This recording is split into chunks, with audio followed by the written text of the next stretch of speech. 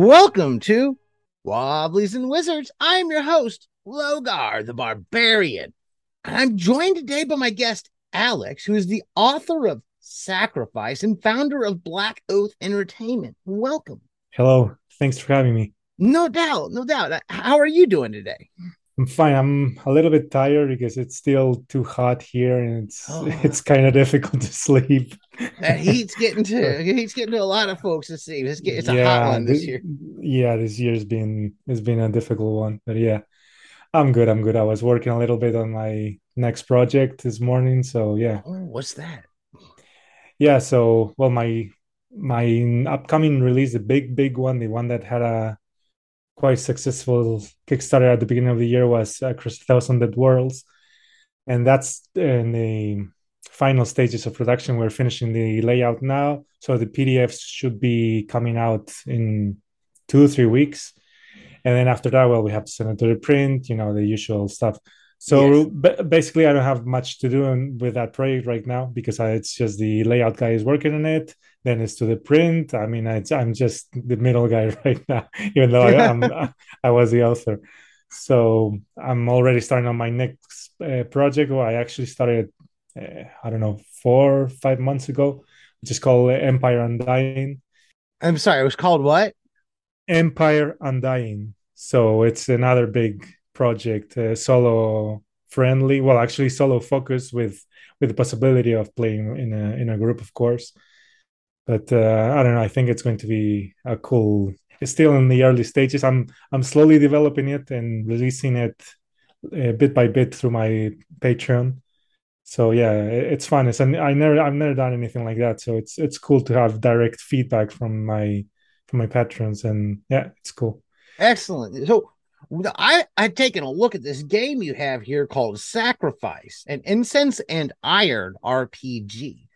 Yeah. And it seems that you're not it doesn't seem like my normal D&D, but it seems similar to a lot of, well, let's say D&D, a fantasy role-playing game. It doesn't seem like you're it's got a slight twist compared to most fantasy role-playing games. What can you tell us about that?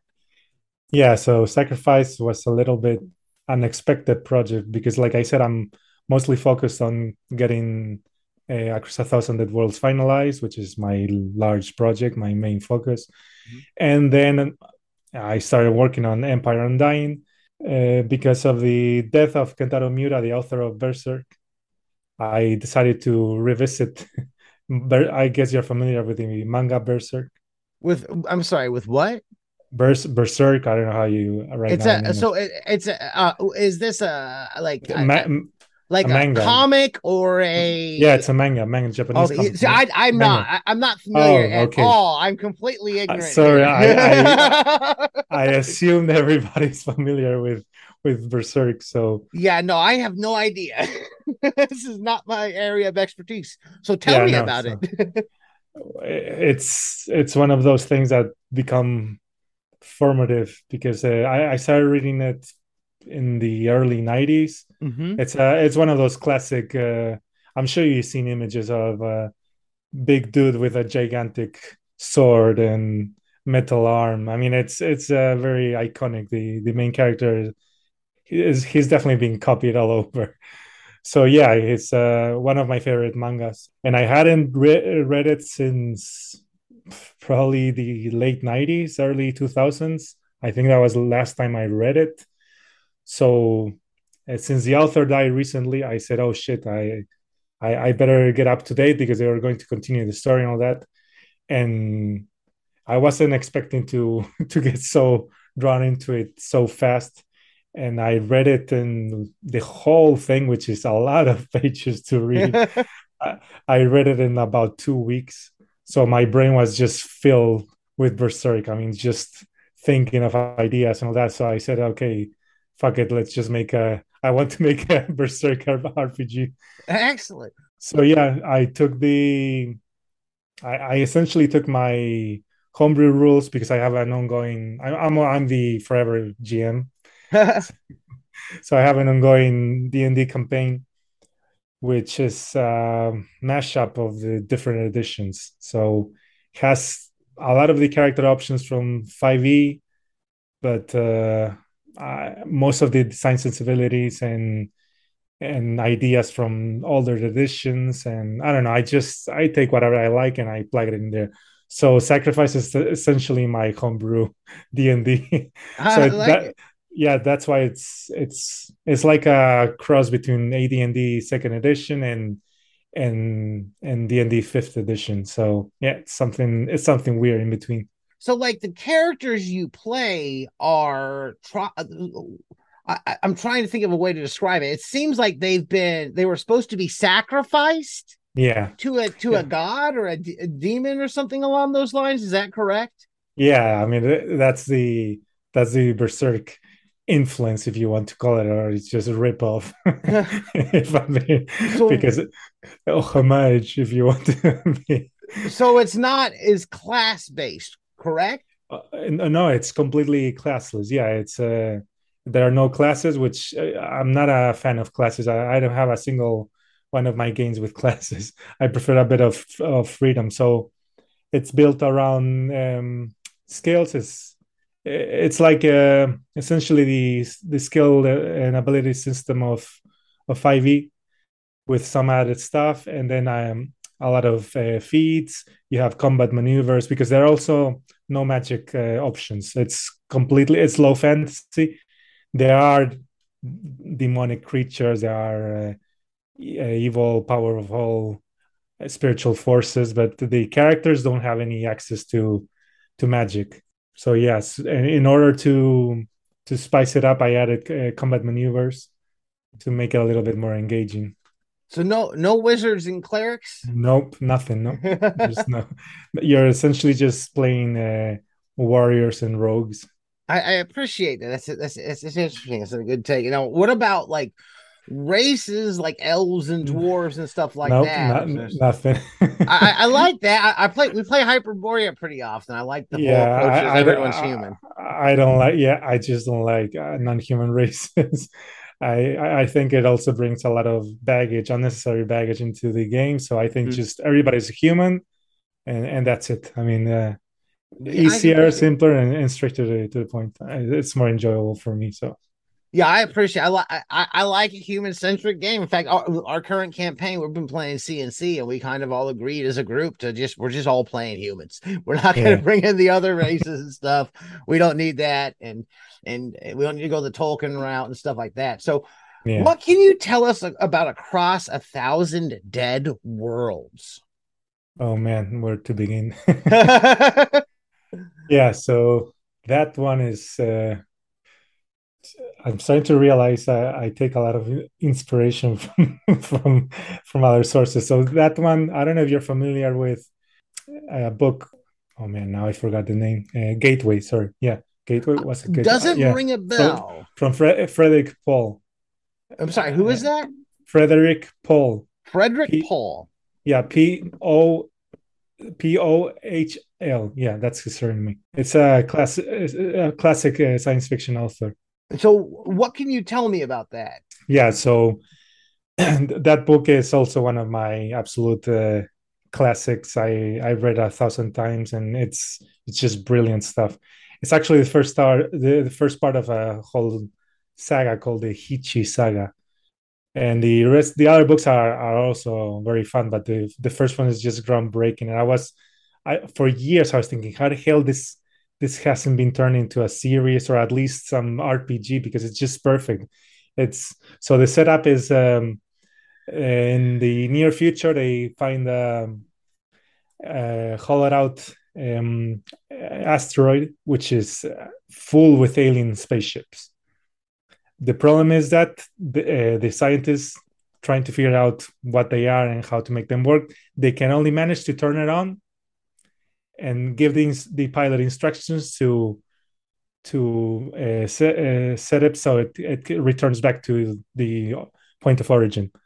So my game is completely based on that. Across a thousand dead worlds, you play as an explorer, as a diver, so they call. A diver? Yeah, deep diver. So you get into the spaceship, but the problem is that you have no control. You're just a passenger. The spaceship takes you to a set of random coordinates, and maybe you arrive to an abandoned alien base or to a planet, or if you're very, very, very fucking unlucky, you end up near a black hole and your character dies. I mean, there's literally the possibility that you will end up dead just if you're very unlucky Oh with no. the random destination roll. Yeah. So it's that. It's like it's just a perfect setting for random generating abandoned alien bases. Of course, you have there you encounters. You go there to loot everything. You just go there, loot all the alien technology, and try to make it back. I So of like that. course, inventory management is also very important. There's a strong factor of teamwork and psychology, team psychology. You can because of course the journey to your destination. I mean, imagine you're trapped into a tin can that you have no control over. You don't know if you're going to go to a place where you'll get rich looting or you're going to die. Or maybe you get there, but you don't have enough oxygen to come back because, of course, the spaceship is not meant for humans. So they had to adapt. You have to decide how much oxygen you're taking. You have to decide how many rations you're taking. So all those things factor in, and it creates a unique team dynamic and drama because you may very well have to decide, okay, we have to kill this person in order for the rest of us to have enough oxygen to return back home. It sounds to me, and from looking at this, like it almost like a space dungeon delve Yeah, type game. exactly. Yeah, that's it. Yeah, it's it well, it also has the planetary exploration, which is hex. It's hex space. It's a hex scroll, which Okay. I just love hex scrolls. So I try to put them everywhere. Yeah, I like it. I think it's super cool putting it in this context of science fiction and space, especially the dungeon delving and hex crawling, using those for space play. That's Yeah, awesome. now, I think it's cool. Now, the system that you're using here seems very similar to that classic fantasy system in a lot of ways as well, similar to Sacrifice. Would I be off saying that? Actually, I mean it is D20 base, but it's not really that similar. You Mm-hmm. have a set target of 20. There's not a difficult. The DC doesn't really change. It's always 20. And then the what really deviates is the combat. The combat is tactical because the game is supposed to be played solo. I mean, you can definitely play it in a group scenario with a GM, whatever. I mean, it can be solo, co-op, or a standard GM led game. But when you're playing solo, in my experience, things like combat can get a little bit boring because it ends up like, okay, I roll, the enemy rolls, I roll, the enemy roll. I mean, Yeah, it's just back you and end up, forth. yeah, it's boring. So I had to introduce a little bit of decision making in the process. So that's why I ended up with tactical combat, which is very very fast to set up. I made it very contained. You just have a4 sheet of it's hex weight also like GURPS. Yes. So you have your sheet of your battle map of hexes, and you just I mean it's very in 3-4 rounds the combat is over. So yeah, So it's I've a little never I've never played a solo RPG on my own. How does that work without a dungeon master to kind of set the world and stuff like that? well it will depend. I mean, in a game like Across a Thousand Dead Worlds, since I built it from the ground up to be played solo, Yes. everything is geared towards that experience, which also makes it super easy for a GM to run it on the fly. I mean, you can just grab it and immediately start playing because everything is there. It's tables and the book is going to be almost 500 pages, Oh my goodness. and Oh, that's impressive. yeah, and I can safely say it's like 70% tables, random tables. It's just Oh, I mean, nice. it's not like you have to take 500 pages and study them. No, you just read the couple of chapters that are about how to play the game, and the rest is just how to randomly generate everything from the space dungeons you explore to the planets to what you find there, the kind of alien technology you find. The enemies are all completely randomly generated. Well, there are a set of guardians.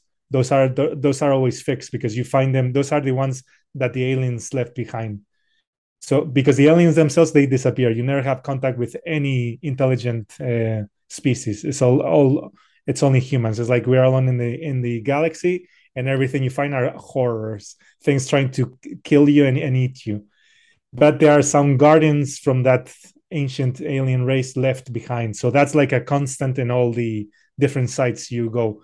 But anything else you find, it's all randomly generated. I like that's pretty. That sounds pretty cool. So aside from that, yeah, back to your question, you have a series of tools. I don't know if you're familiar with oracles and all that. It's the basic tool, Oracles. yeah, for solo role playing. It, I'm not familiar too much with anything related to solo role playing besides what folks have told me on the podcast because I've never tried it. So I'm a little bit in the dark about some of that. so the basic oracle will be your yes no oracle. So it is the typical thing that when you would ask something to the GM, Mm-hmm. it's like, okay, do I fall down the cliff? Whatever, because I slipped. You failed your strength test, and you fell. As like, okay, do I fall or do I get lucky and maybe I get stuck in a branch or whatever. So you assign a possibility to your yes answer. So it's like, okay, it's very likely that I will fall and kill myself. So it's Oh like no. you have a table that based on the probability you assigned, it gives you a number. So you just roll, and if you roll that number or higher, well, that's the answer you get. The answer is always geared towards yes. So you have to make the questions in a way that the answer you will get is yes or no. So you have to. That's the only tricky thing. You can't make here what color is the sky when I Yeah. mean yeah. So even though you do have a lot of tables for those kind of side questions, I mean you can go very very fucking deep with this kind of systems. And then of course you have tables to emulate NPC behavior. I added even conversation emulation, like what topic the NPCs want to talk to you about. Uh, I don't know, whatever you can think, it's there. It's 2 years of work. So, Let me ask a question about this. yeah, If now you already ran a Kickstarter for this, is there any way folks can get a hold of that book if they didn't catch the Kickstarter? yeah. The pledge manager is still open, and we'll be closing it very very soon, actually. So if you just go to the Kickstarter, you just look for Across a Thousand Dead Worlds on Kickstarter, you'll find it. There's a link there to the pledge manager. We're using BackerKit, so it's very simple. And like I said, the PDF it's going to be released very very soon. So yeah. And we're about on time. Could you tell the listeners where they can find you online, where they can pick up some of your games? So the easiest option is just to go to my website. It's blackoathgames.com, and I'm also around Twitter. My handle is I am the Horned One, but that one's a little bit more personal. I mean, it's not. I talk a lot of about games and I post my games there, but I also post stuff about films or whatever. I mean, politics. That one's a bit more personal. So if you are just interested in games, go to my website and there you have all the links. You can get my games, finally downloads, everything.